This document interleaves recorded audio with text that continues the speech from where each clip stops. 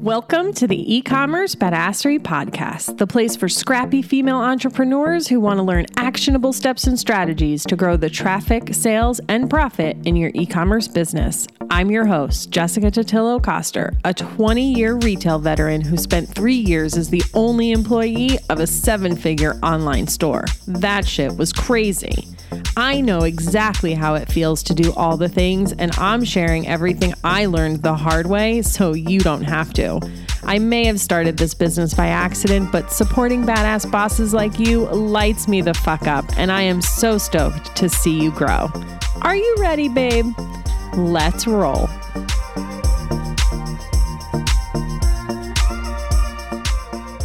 Welcome back to the E-commerce Badassery Podcast. I'm your host, Jessica Totillo-Coster. If you're listening to this in real time, we're already halfway through May, which means we're almost halfway through the year.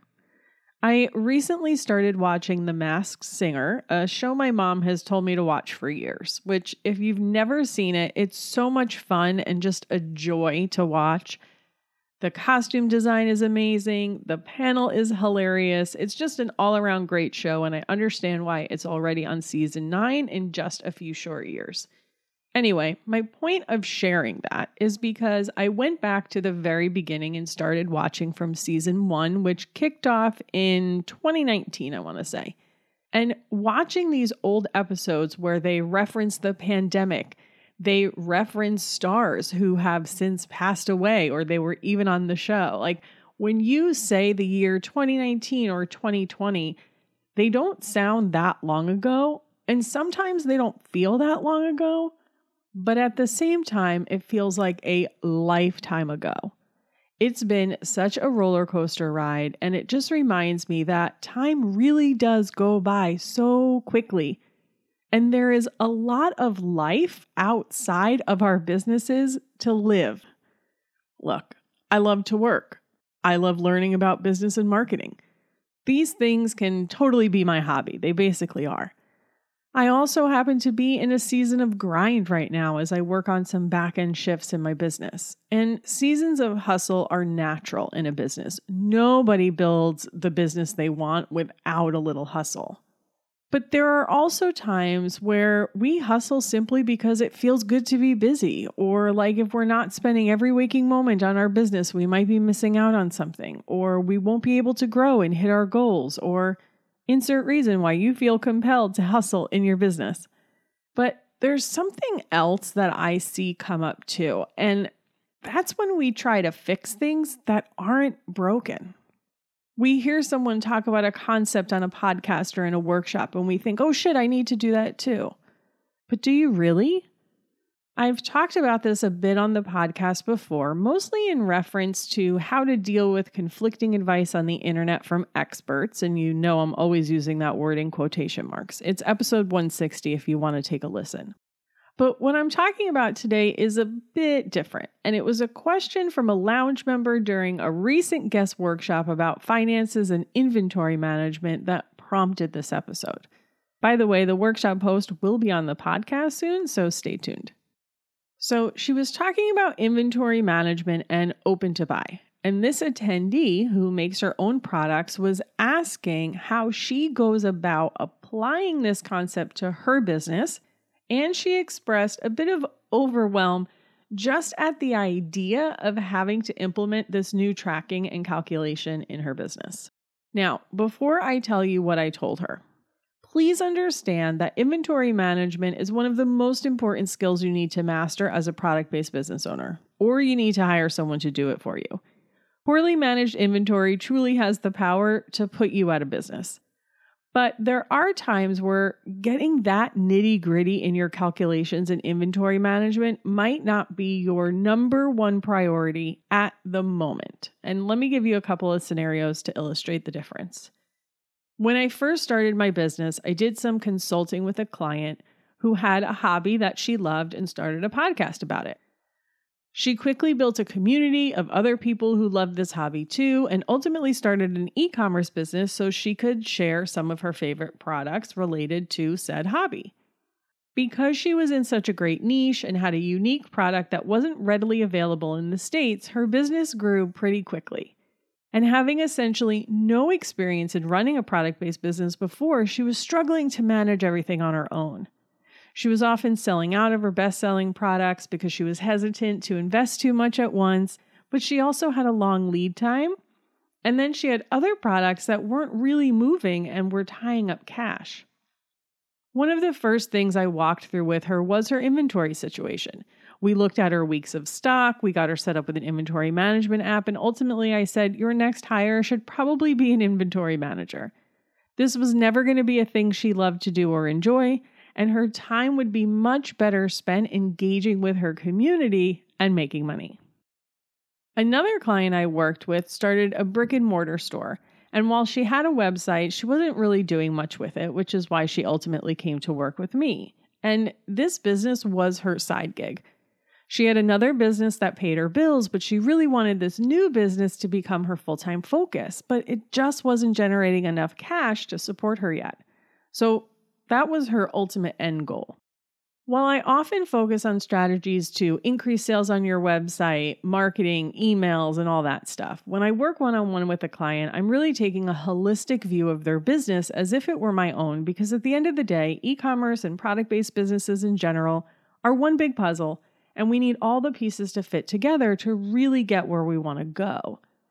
We can have the best email marketing strategy, but if there aren't any people going through them, they can't make us money. We can have the best converting website, but if we don't have the inventory to sell, we can't make any money. We can have the best product on the market, but if no one knows we exist, we can't make any money. So this client had a lot of inventory. I think it was over $100,000 tied up in inventory that wasn't moving quickly enough. She was essentially overbought in every single category, and there were a lot of categories because her brand and business were focused around a particular lifestyle. So she had apparel and accessories, gift items, furniture, you name it, she probably sold it. Now, when you're in a brick and mortar, it's easy to sell all those categories. People come into a local boutique because they want that feeling of discovery. Online, it's a lot harder to do unless you're super established and people know they can come to you, search your website, and find some hidden gem. For a brand new customer, though, in most cases, that is going to be so overwhelming. Now, in the case of the hobby business I mentioned, she can get away with a wider assortment of product because that customer is skilled in this particular hobby and looking for specific items.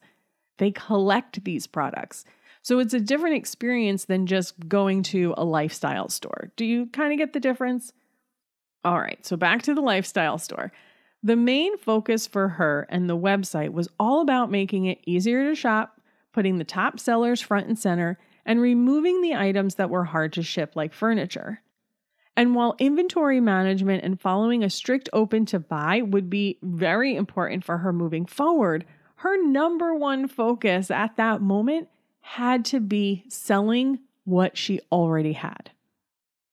So how did all of this differ from the student who asked how she should implement this into her business during the guest workshop? First things first, she has a small product assortment, a handful of items, and she makes them herself. So her focus needs to be on the raw materials and the lead time from ordering those raw materials to when the finished product is available for sale. Her product is also consumable, so she is just selling the same products over and over again versus the previous two examples that have a lot of newness and turnover in addition to their evergreen items.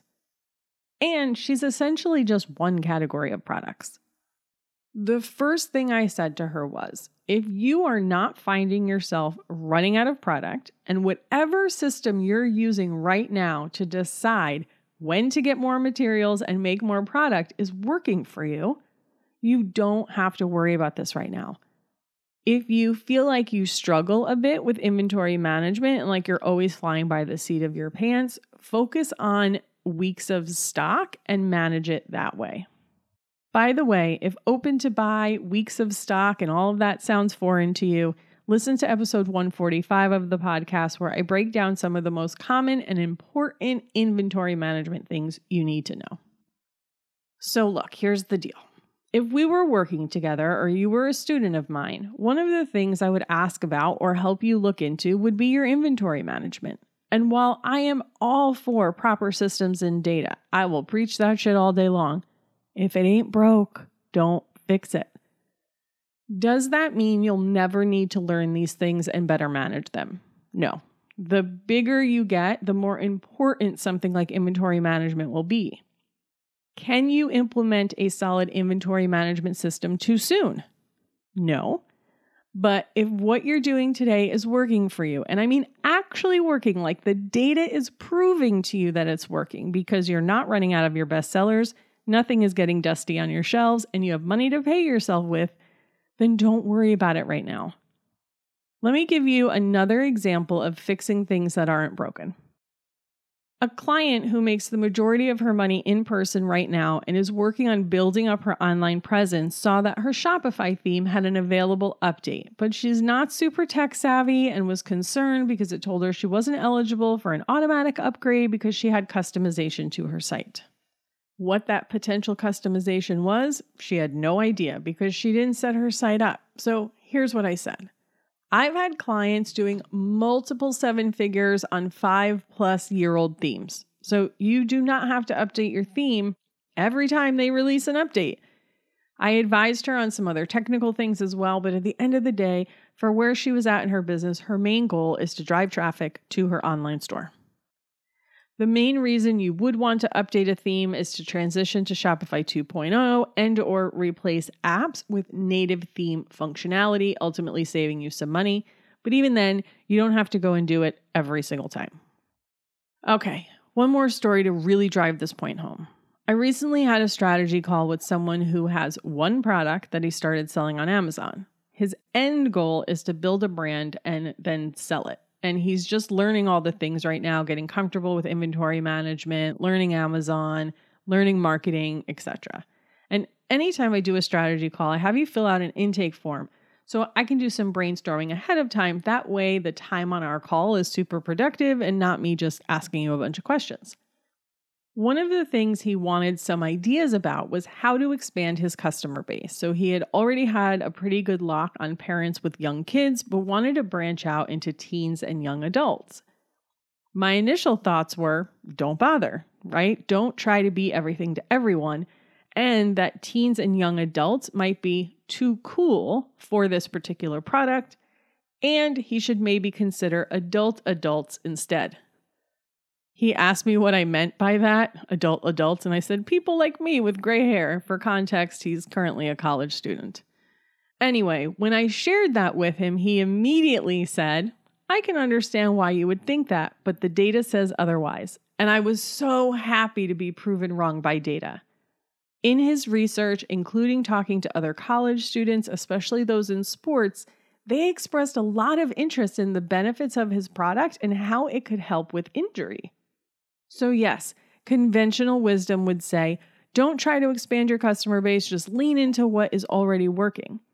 But focusing on this other group is an untapped market because none of his competitors are targeting them, and his data tells him that there's actual opportunity there. The key point, though, is it's data-backed. Again, I was super proud of how focused he was on the research, and I'm really excited to see where he takes this thing. All right. So there's another way I see this manifest in entrepreneurs, myself included, and that's tinkering with every last thing on our website, thinking it's somehow going to revolutionize our business. Again, this is not to say your website doesn't matter, that conversion rate optimization isn't a thing, or that it's not important. But in most cases, instead of tinkering on your website, you could be working on SEO, sending an email, collaborating with another small business owner, taking a walk in the park, hanging out with your kids, going to get a massage, or insert thing you wish you had more time to do here. In fact, that college student I just mentioned, he is studying architecture.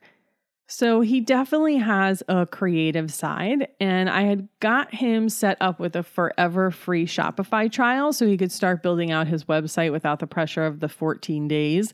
And my parting words for him were, don't spend hours trying to create a pixel perfect website. Focus on the copy the messaging and driving traffic, and he appreciated the permission slip. Here's the deal. Being busy is not a badge of honor. If you love work, there's nothing wrong with that, but make sure you're working on the right things, not just because you heard someone say you should do something, especially if they don't know your business. There is a ton of value in learning and getting support from the people who have gone before you. Hell, I made a business out of it.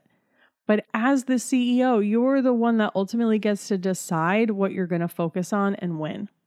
If you don't know what that should be, or you thought you knew and then things didn't really work out the way you'd hoped, that's when it's really time to dig deeper with someone who can help clear the cobwebs for you.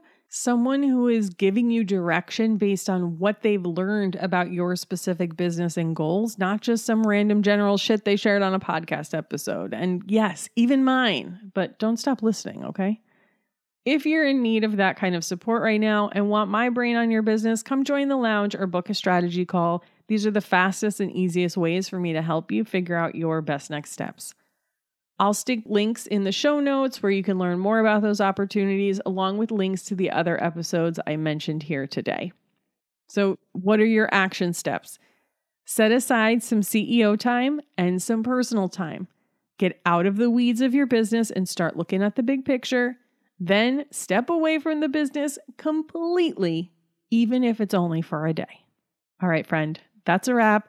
I hope this was helpful. I hope you picked up a couple of nuggets, permission slips, whatever it is you need to keep moving forward. You're doing great. You've totally got this. Have a kick-ass rest of your day, and I'll see you on the flip side.